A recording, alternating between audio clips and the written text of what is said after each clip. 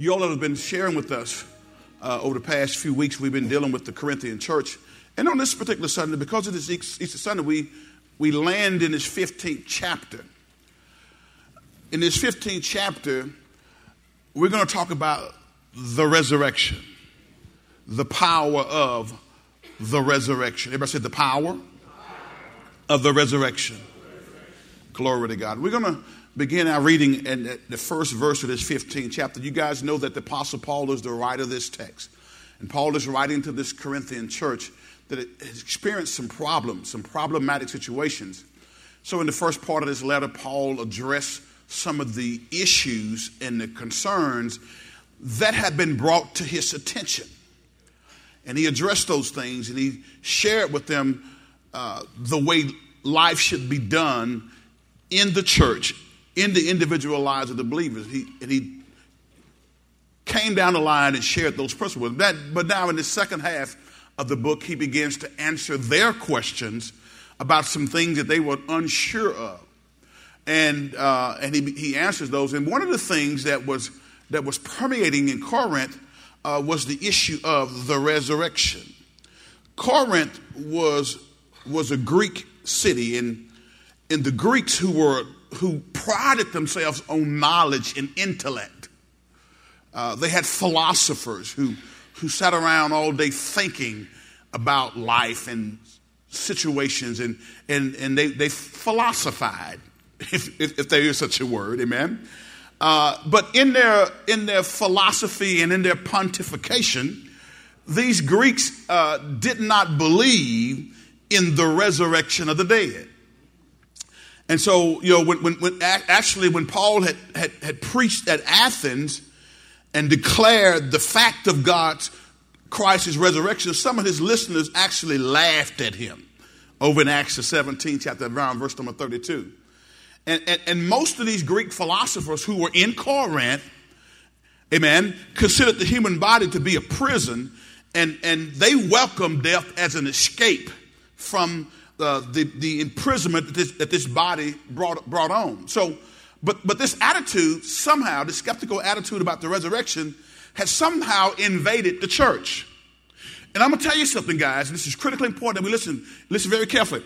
We as a body of born-again believers have to make sure that we don't allow the cultural bent to infiltrate the church to the point to where the church starts speaking what the culture says rather than speaking what God says.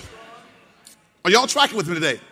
And in many of our churches today, many of our denominational courses of faith have allowed the culture to bend the word of God and start speaking and preaching what the culture says and what the political climate says.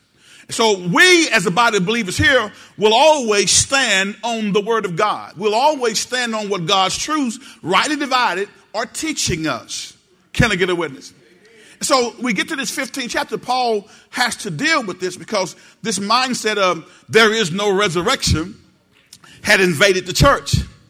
Now I got news for you guys. If there is no resurrection of the dead, let's close the doors and let's go home.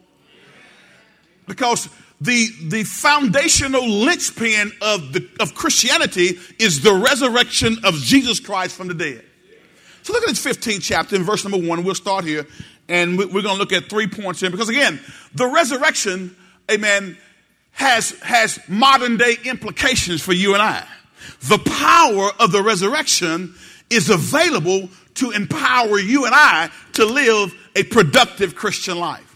So 1 Corinthians, the 15th chapter, verse number 1, when you popped it up, we're going to flow in this vein here. It says, "Let me now remind you, dear brothers and sisters, of the good news I preached to you before.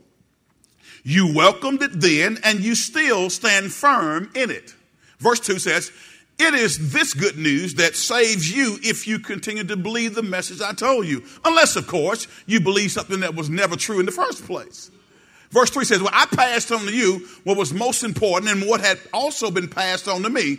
Christ died for our sins." Everybody say, Christ died for our sins. Make it personal. Say, Christ died for my sins. Amen. Just as the scripture says. Verse number 4 says, he was buried and he was raised from the dead on the third day. Everybody said, just as the scripture said.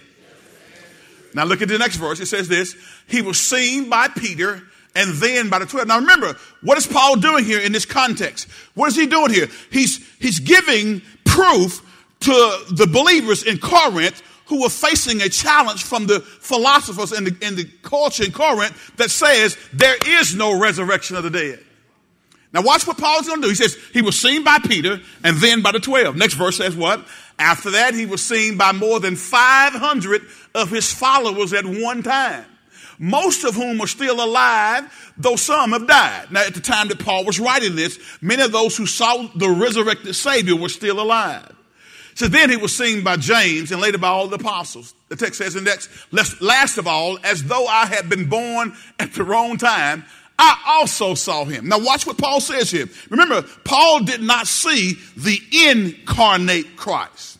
In other words, Paul did not see because he was not, amen, alive at that time when Jesus walked the face of the earth.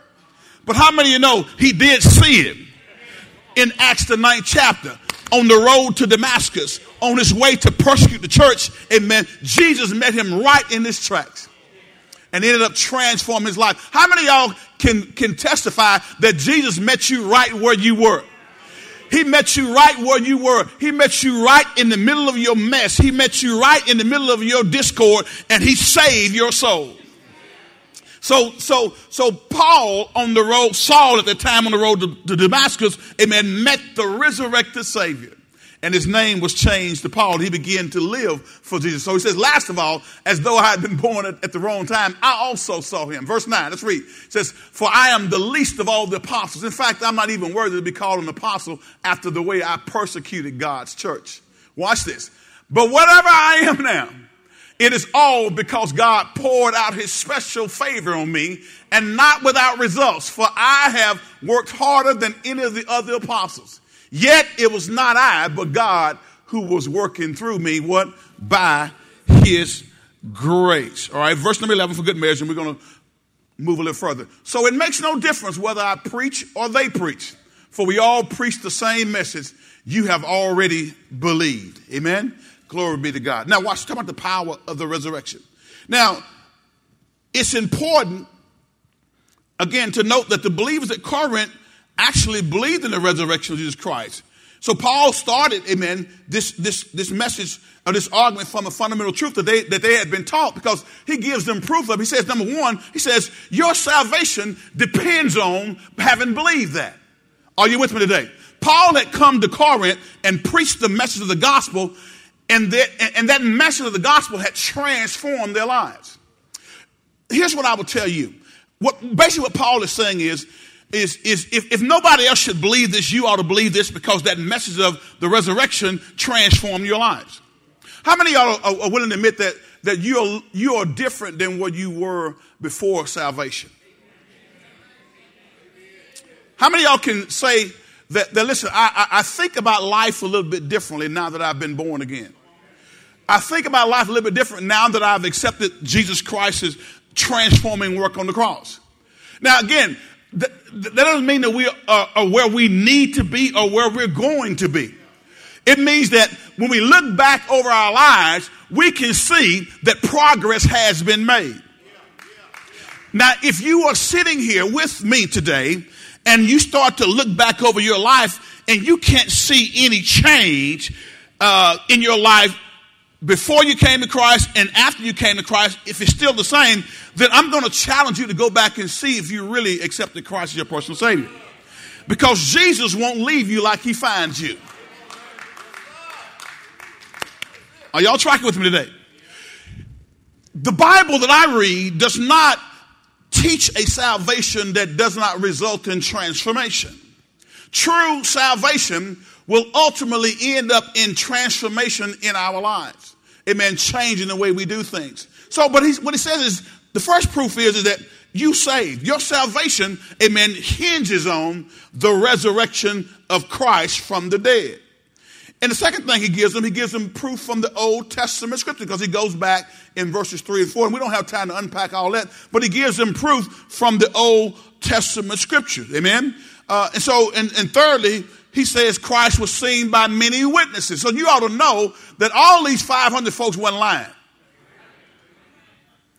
People who saw the resurrected Savior are witnesses to the fact that there is a resurrection of the dead. Now, again, I want you to turn with me right quick, because I want to just unpack the power of the resurrection. Because we can talk about he rose. We can sing about it. He didn't stay too long. He didn't stay too long. He didn't stay too long. He didn't stay too long. He got... Okay. That is outside of the realm of my spiritual gifting, Brother Kevin, so I'm going to shut it down right there. But he got up. Now, we can sing about that, but my question to you today is, how does that affect you in present-day America? How does the power of the resurrection, how does the fact that Jesus rose again affect you, Christian, as you live today? Because I can celebrate the fact that he rose again, but if that resurrection power is not having impact in my life, then what good does it do? I want to tell you, Jesus, amen, it imparts, amen, his power to us. Let's go to Ephesians chapter number 1, and we're going to begin our reading at verse number 19, amen. You should have an outline there. And the key thought I want you to just focus in on, the key thought that we have is that when a believer really knows God, he experiences the power of God himself. Can we read that together? It says, when a believer really knows God, he experiences the power of God himself. Now, think about this for a second.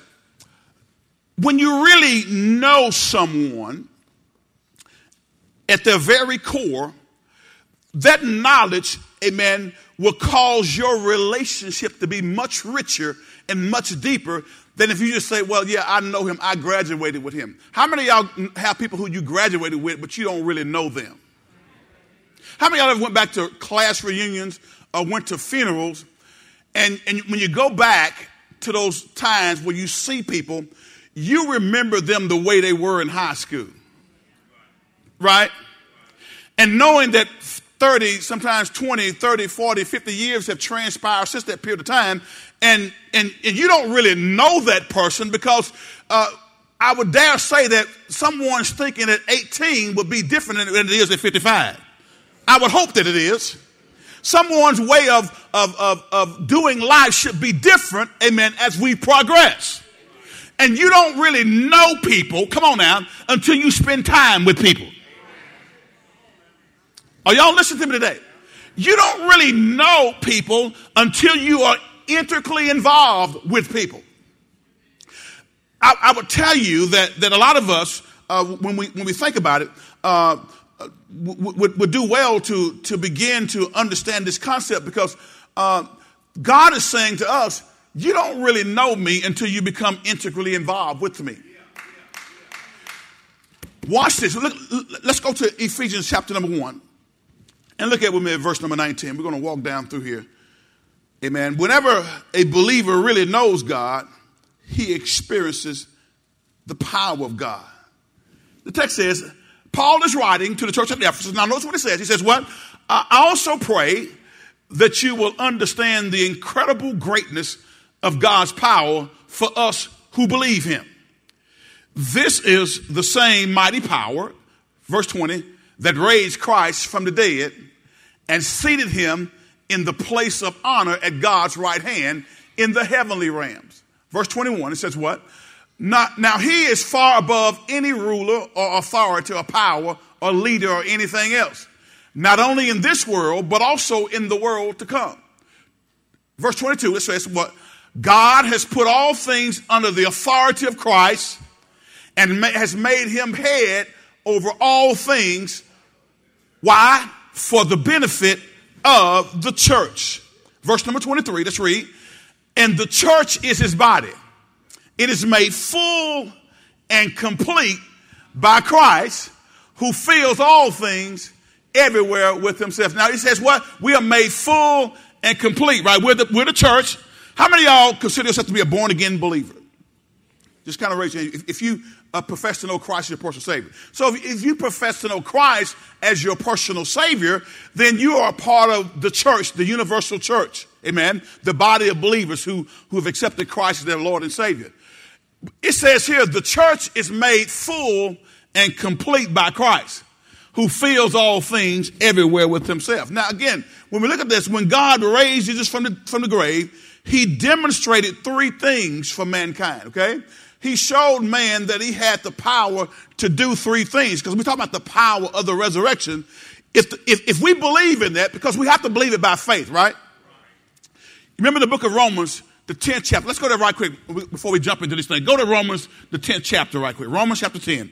This is a passage that we oftentimes heard read during revival services. And it always stuck with me because Paul is talking, amen, to the church, the saints at Rome, and he begins to share some things with them because many of Paul's fellow Jews and those who were a part of God's chosen nation, Israel, who are now in the church, were still trying to depend on keeping holy days and having certain dress codes and dietary restrictions as the way to get to God. And what Paul quickly realized, just like some of you all realize, some of your family members don't really have a proper concept of what it means to be saved. For the average person, they think being saved means being a good person and going to church. But how many of you know and how many of you recognize you can be a good person, go to church, and miss heaven and go to hell?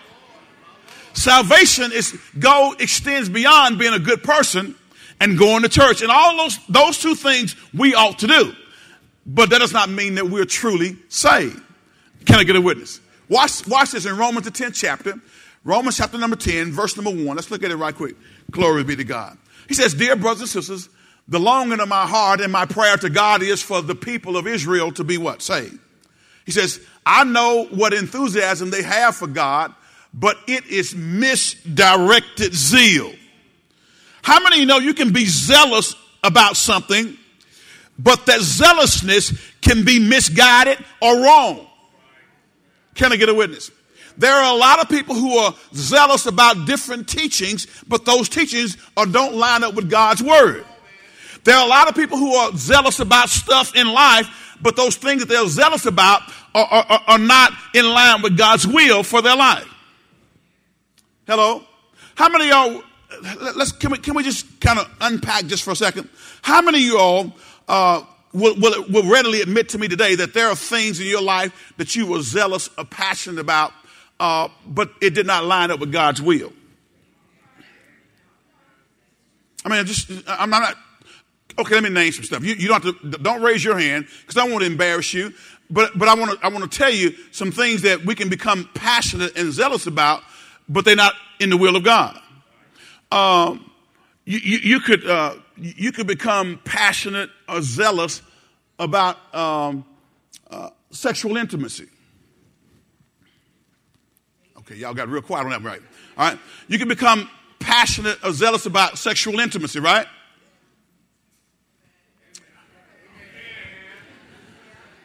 Lord help me. People act like they don't know what I'm talking about. I know you know, and they know they know.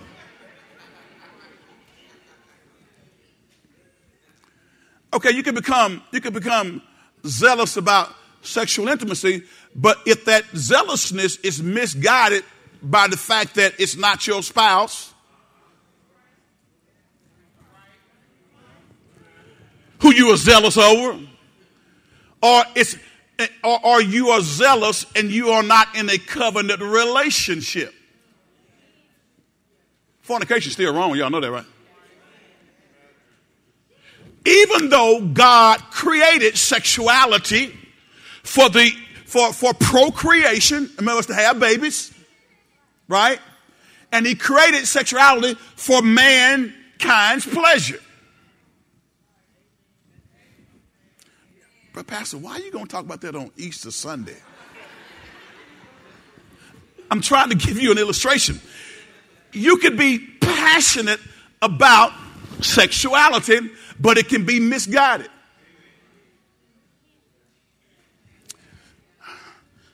All right. Let me go a little bit further. Cassandra told me to make it plain. So I'm going to make it plain. Look at this beautiful woman right here.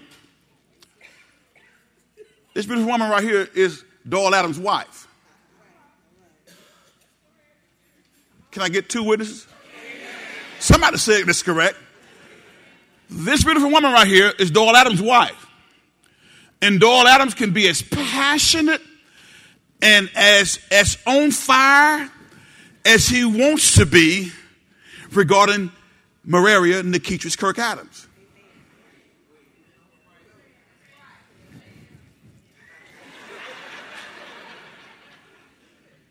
Hello?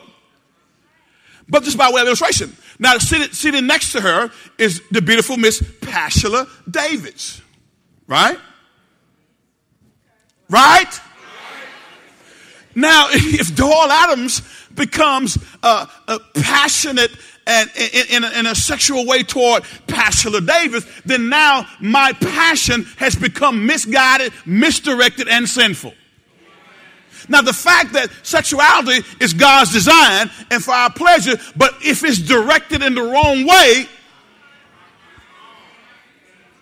I'm outside the will of God.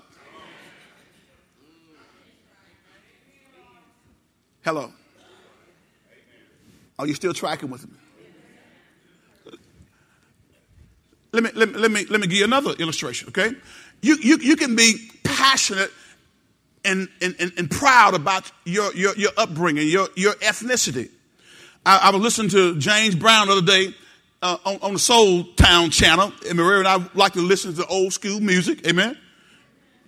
Because old school music has it's a little different than some of the stuff that we sing today. But James was saying, say it loud, I'm black and I'm proud. Anybody remember that?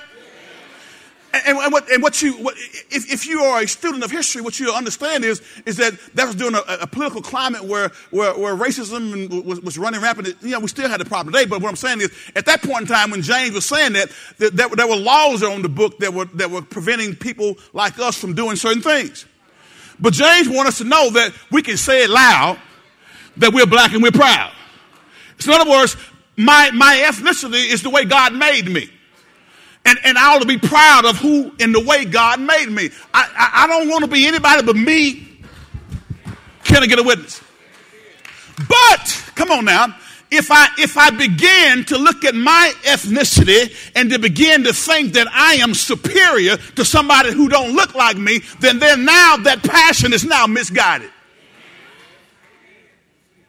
Hello? What am I saying? Well, as a born-again believer, if my passion for my ethnicity overrides, amen, the love of God, then now I'll start being a black supremacist as well as you can be a white supremacist.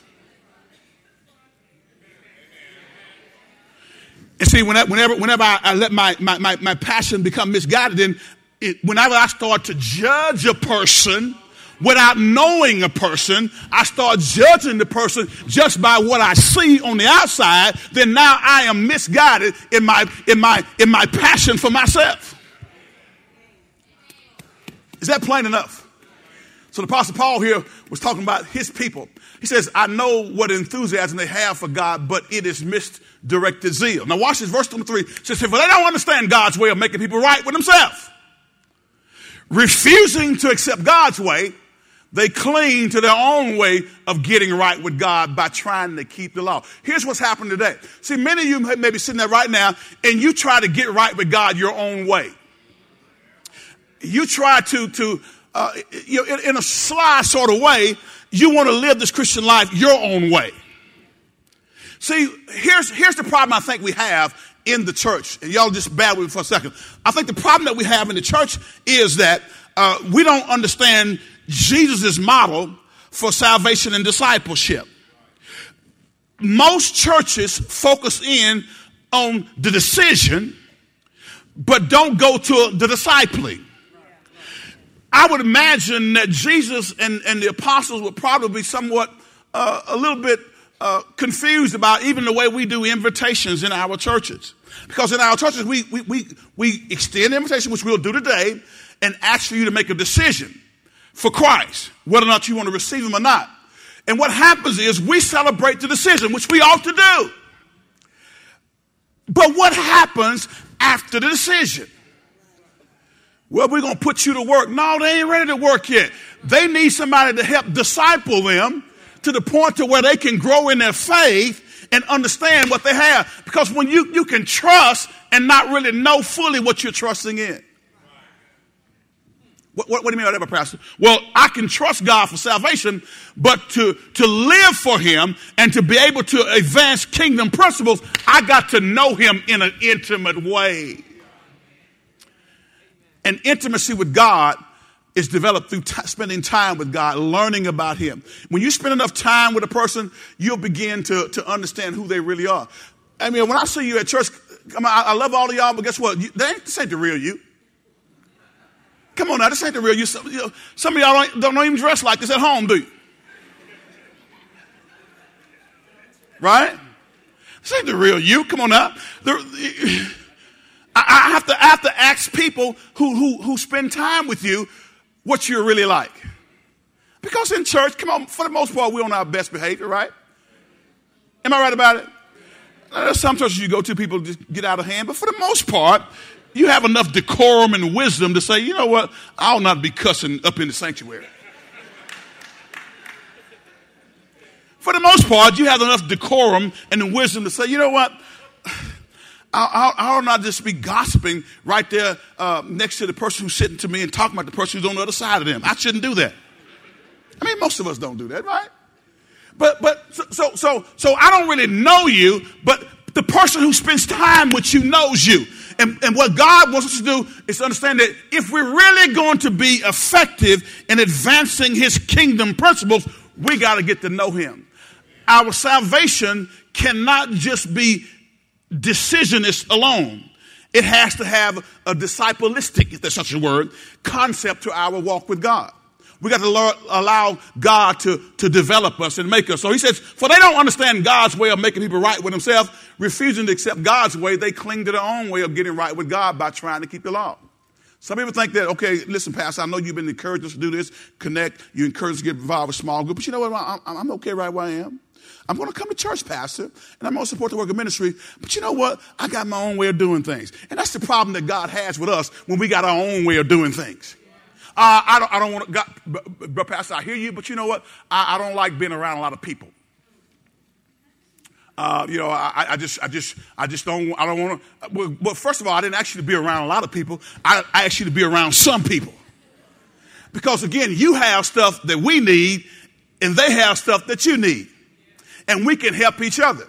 But if I don't take the time to understand that God saved me and he left me here to help advance his kingdom principles, then I will get saved and then pull back and be to myself. Anybody ever been that way before? I said, has anybody ever been that way before? Well, you really don't want to be bothered with people. As a matter of fact, you kind of run from people. But what God is saying is, if you're going to know me, when you get to know me, God says, when you get to know me, you're going to embrace me. And when you embrace me, that means you embrace the things that I love. And guess what God loves? People. Yeah, people. You all that are married to somebody, you've embraced things that you initially didn't want to have anything to do with, did you? Am I right about it? How many of you married folks do stuff that you really sometimes don't want to do, but you do it because you're in connection with that person who's sleeping next to you? Let's go to the art gallery. Look at some art. Some brother like,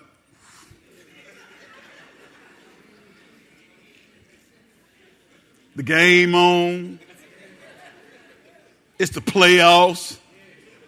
She wants to go to the art gallery, and you want to watch the game. But you know that if you don't go to the art gallery, come on, can we be honest? I thought you wanted to spend time with me, but I do. But give me about 3 hours, and I'll be ready. Am I the only one? Can I tell on myself? See, guys, here's what I've learned. Most of us don't like transparency. And we keep our stuff to ourselves. But the way you get delivered, and I'm not saying you go and tell all your business because, you can't do that with everybody. But what I'm advocating is having somebody in your life, amen, who you can talk to and be open and transparent to, because that helps you to get to where you need to be. Because some stuff got to be talked out.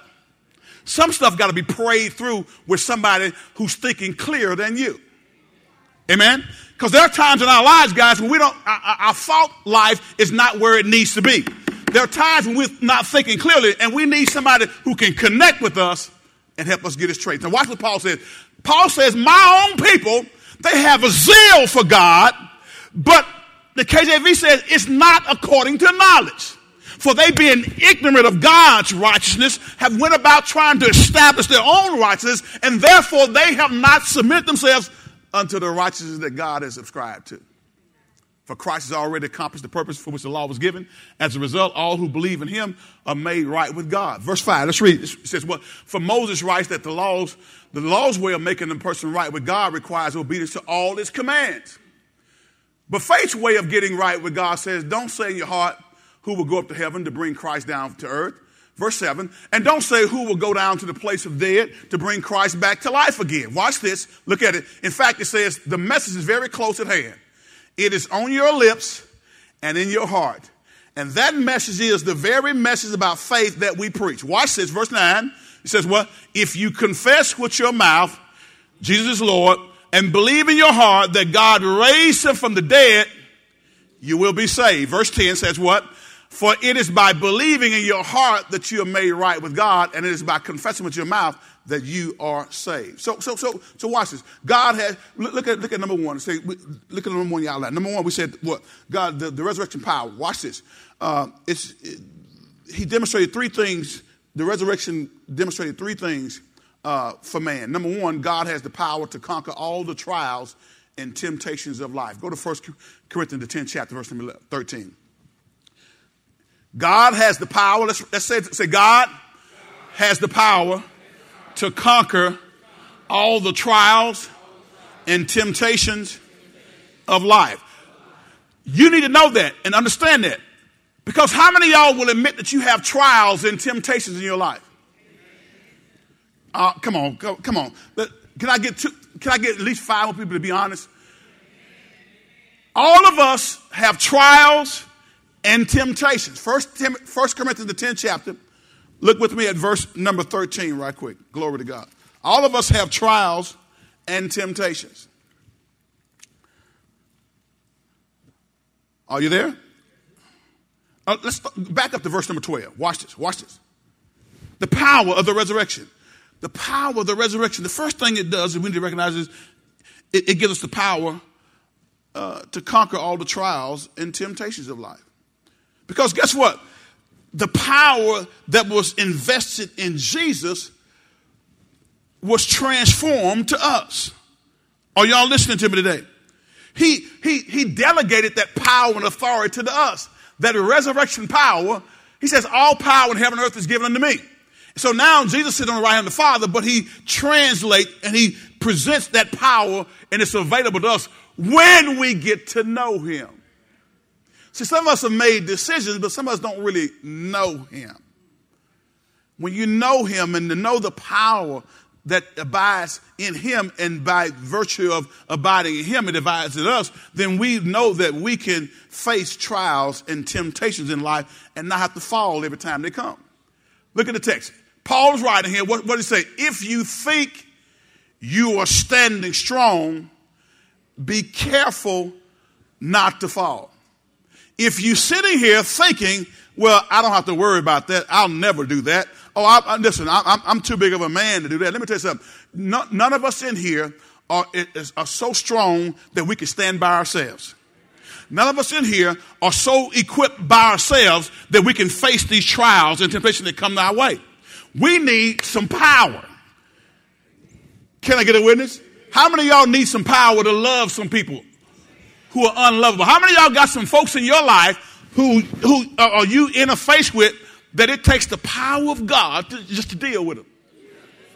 How many of y'all work with some people where it takes the power of God to deal with? How many of y'all face some customers at your place of business where it takes the power of God to deal with that rude, indignant customer without going off on them? Hello? Watch this. If you think you are standing strong, be careful not what?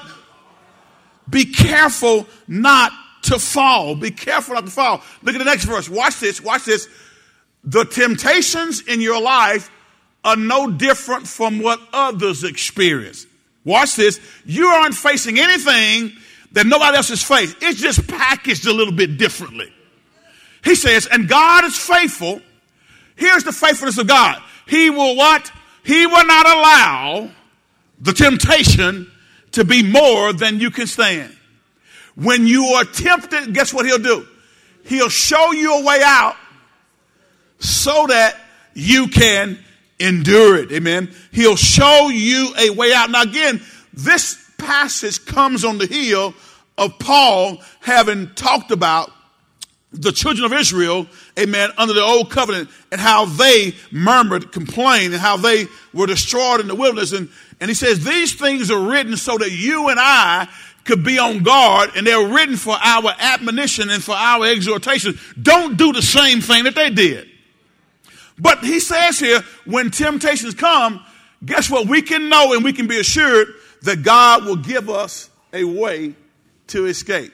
Now, I got to ask you a question, okay? Because I like participatory sermons, right? I'm not going to holler at you. I'm not going to run down the aisle and squall, but I like for you to talk. Because when you hear and have to answer a question, it operates and it ignites a sensory mechanism that will help you to remember what we were talking about today. Let me ask you a question. Can you think of one temptation right now that you are facing that's very difficult? And you said to yourself before, you know what? I ain't gonna do it no more. Let me be grammatically correct. I am not going to do it anymore. I'm from the country. I ain't gonna do it no more. But then you find yourself falling right back into the same trap. Hello? You find yourself yielding to the very same temptation that you promised God when he got you out of it the last time that you weren't going to go back to it. And you know what happens? Know why that continues to take place? It's because I don't think we've recognized the power that's been endued upon us through the resurrection power of Jesus Christ living on the inside of us. The text says here, the temptations in your life are no different from what others experience. And God is faithful. How many of you know he's faithful? He will not allow the temptation to be more than you can stand. So that means that if I am telling myself that I can't help myself, then what am I doing? I'm lying to myself. You ever lied to yourself before? Anybody? Anybody ever lied to yourself? It looked like I'm losing weight. Just lying to yourself. What did you do to try to lose weight? I ain't did nothing, Pastor. It just looked like I'm losing it. Just lying to yourself. I know I can sing. No, you really can't. But you think you can. It's evident. You're going down the street and just in your car. Hey, listen. That scripture was true when it says, make a joyful. Yeah. That's okay. God receives it. We may not receive it, but God does. You can make a joyful noise. We encourage you to sing along with the choir. Just don't come take the mic. Don't grab the mic. Amen. The temptations in your life are no different from what others experience. Guys, let me tell you something. When we tell ourselves that we can't help ourselves, we're actually contradicting what God's word says. Because God says right here that he's given us the power. He says he's faithful. He's faithful. He will not allow the temptation to be more than you can stand. When you are tempted, he will show you a way out so that you can do what?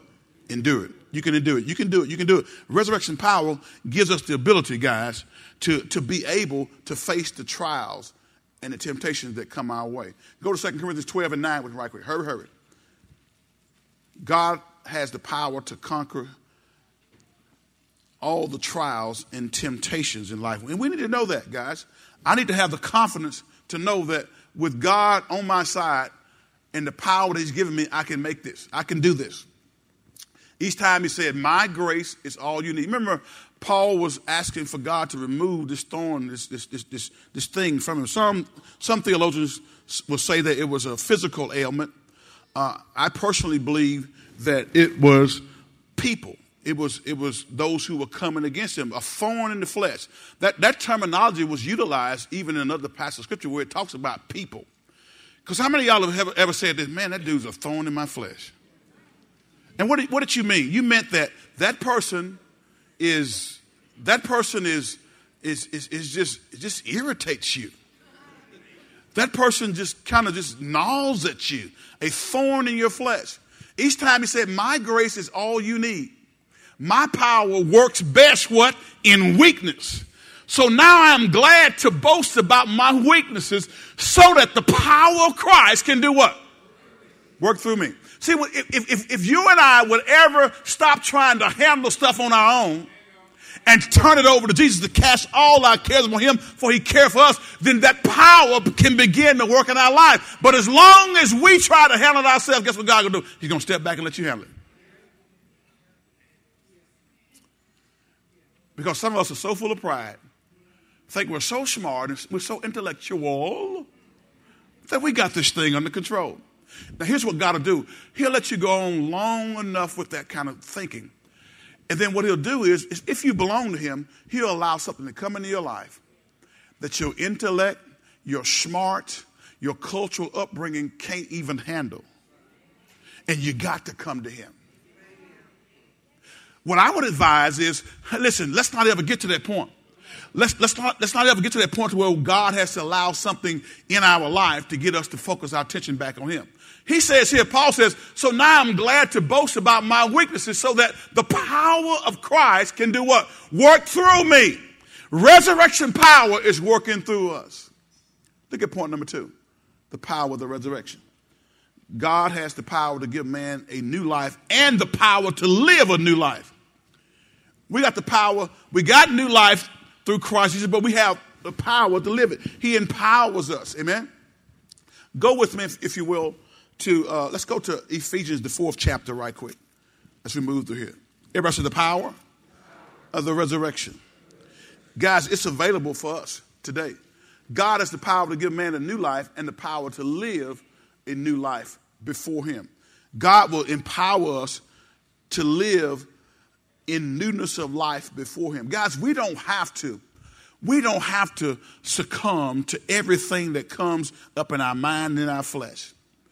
We have the power to love people who are unlovable.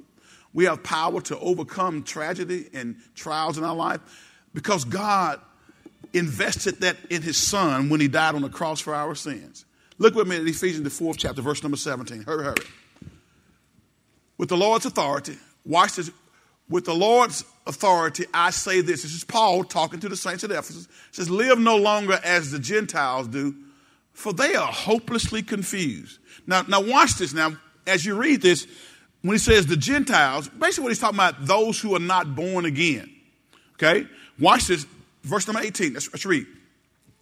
Their minds are full of darkness. They wander far from the life God gives because they have closed their minds and hardened their hearts against him. They have no sense of shame. They live for lustful pleasure and eagerly practice every kind of impurity. Look at this. But that isn't what you learned about Christ. Now watch this. Hey, park right here. I have sense enough to know that in the church, we have individuals who are struggling with stuff. Let me say this out loud and on purpose. The church is not a place for perfect people. Can I walk down and say that? The church is not a place for everybody who's got it all together. Because guess what? None of us have it all together. But at the very same time, the church should not be a place for you to get comfortable in your sin. In other words, you sin and it ain't no big deal. You just come to church and sin, and there's no conviction. If there's no conviction when you sin, guess what, guys? You better check your salvation. Either you become so reprobate that you're devoid of judgment, or you never had a born again experience. But the church is not for those who are perfect, because none of us are, right? So let's make that plain and clear. When you mess up, don't run away from the church, run to the church. And when you come back to the church, listen, we're going to love on you. We're going to encourage you. And every EBC member here, when somebody comes back who hadn't been here, don't go up and say, where you been? That is ignorant. Don't do that. You go and love on them and say, listen, brother, it's good to see you. Listen, sister, it's good to see you.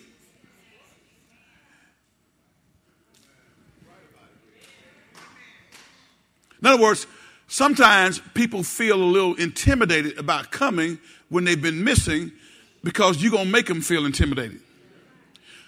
Tell them it's good to see you. Now, we know when we have a relationship with somebody, I'm not talking about somebody joking with you.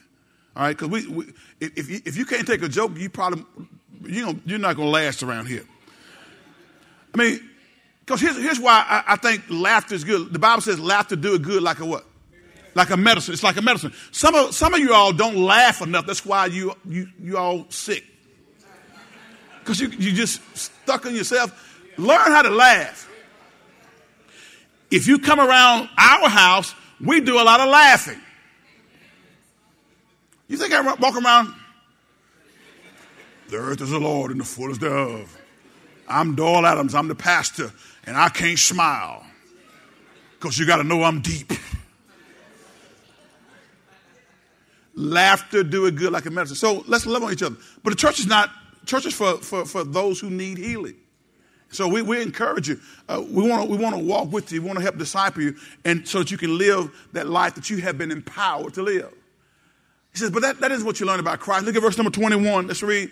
Since you have heard about Jesus and have learned the truth that comes from him, watch this. Throw off your old sinful nature and your former way of life, which is corrupted by lust and deception. Watch this. Come on. Instead, do what? Let the Spirit renew your thoughts and your attitudes. The Holy Spirit is yearning for each one of us to step down from the throne and allow him to live on the throne of our life. The Bible says, be not drunk with wine where is excess, but be filled with the Spirit, be controlled by the Spirit. Let the Spirit renew your thoughts and your attitude. Look at this verse. Next verse says what? Put on your new nature, created to be like God, truly righteous and holy. Next verse says what? So stop telling lies. Is that what it says? Now, it always amazes me. Why would the Apostle Paul have to tell the church to stop telling lies? Because folk were lying. Stop telling lies. Let us tell our neighbors the truth, for we are all parts of the same body. Watch this. Come on. 26. And don't sin by letting anger control you. Watch this. Don't let the sun go down while you are still angry. For anger gives a what? Foothold to the devil. It gives the devil the opportunity to come in and manipulate your life. 28, watch this, watch this. If you are a thief, quit stealing. That's what he said. Anybody robbing God? Stop it. You're a thief, okay? Instead, use your hands for good hard work and then give generously to others in need. Watch this. Don't use foul or abusive language. Don't use foul or abusive language. He's talking to the church, guys. See, when the resurrection power, amen, is operating in you, it'll control how you speak. If your speaking is foul and abusive, you're not allowing resurrection power to have its proper place in your life. Let everything you say be good and helpful so that your words will be an encouragement to those who hear them. Watch this. Look at this. And do not bring sorrow to God's Holy Spirit by the way you live. Remember, he has identified you as his own, guaranteeing that you will be saved on the day, what? On the day of redemption. Watch this. Last two verses. Watch this. Get rid of all bitterness, rage, anger, harsh words, and slander, as well as all types of evil behavior.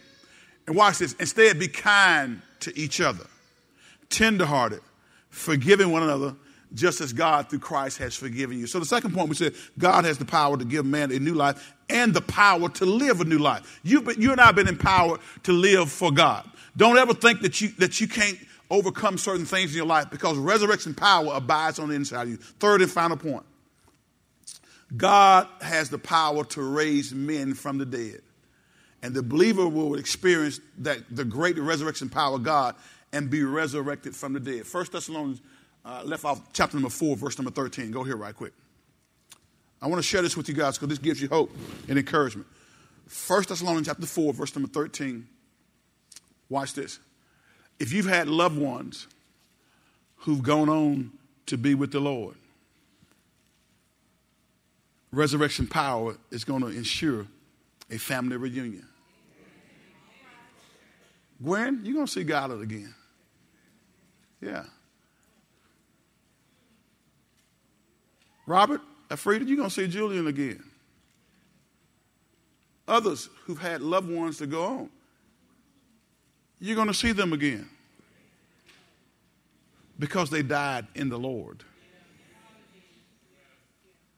This promise gives us hope.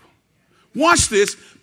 Paul writes to the Thessalonican church, says, and now, dear brothers and sisters, we want you to know what will happen to the believers who have died, so that you will not grieve like people who have no hope. Watch this. Watch what Paul says. Paul is encouraging them that resurrection power guarantees that you're going to see that person again. Watch this. Look at the next verse. Read. For since we believe that Jesus died and was raised to life again, we also believe that when Jesus returns, God will bring back with him the believers who have died. Everybody say that's an awesome promise. It gives me great hope and encouragement every time I do a funeral of a born-again believer. Because listen, guys, I believe this with every fiber of my being. Because it's a part of God's word to us. It's a part of his encouragement to us that because Christ rose from the dead, Paul said in another passage that he is the first fruits of the resurrection. That means he was the first. Amen. Amen. He's the pattern by which all of us will follow. For since we believe that Jesus died and was raised to life again, we also believe that when Jesus returns, God will bring back with him the believers who have died. Next verse says what? We tell you this directly from the Lord. We who are still living when the Lord returns will not meet him ahead of those who have died. Watch this. Come on, y'all. For the Lord himself will do what? Will come down from heaven with a commanding shout, with the voice of the archangel, and with the trumpet call of God. First, the Christians who have died will do what? Rise from their graves. Next verse, come on, let's read. It says, then together with them, we who are still alive and remain on the earth will be caught up in the clouds to meet the Lord where? Then we'll be with the Lord forever. Verse 18, watch and we close this out. So encourage each other with these words. So resurrection power. It lets us know that God has the power to conquer all the trials and temptations of life. Quit trying to do it on your own. Quit trying to conjure up strength. But yield your will to the Holy Spirit. Allow the Holy Spirit to fill you. God has the power to give man a new life and the power to live a new life in front of him, before him, okay? And lastly, God has the power to raise men from the dead. All of us as born-again believers, amen, if we go before the rapture, we're going to experience the great resurrection power. And if you don't go before the rapture, you're going to be resurrected, amen, as far as being raptured up out of here. God loves every last one of you here. Jesus Christ gave his life so that you, yes, you, can experience resurrection power. He loves you. I don't care where you've been, what you've done. God loves you with every fiber of his being. The question is, are you willing to give your heart to him and allow him to have a preeminent place in your life? Every head bowed, every eye closed right now.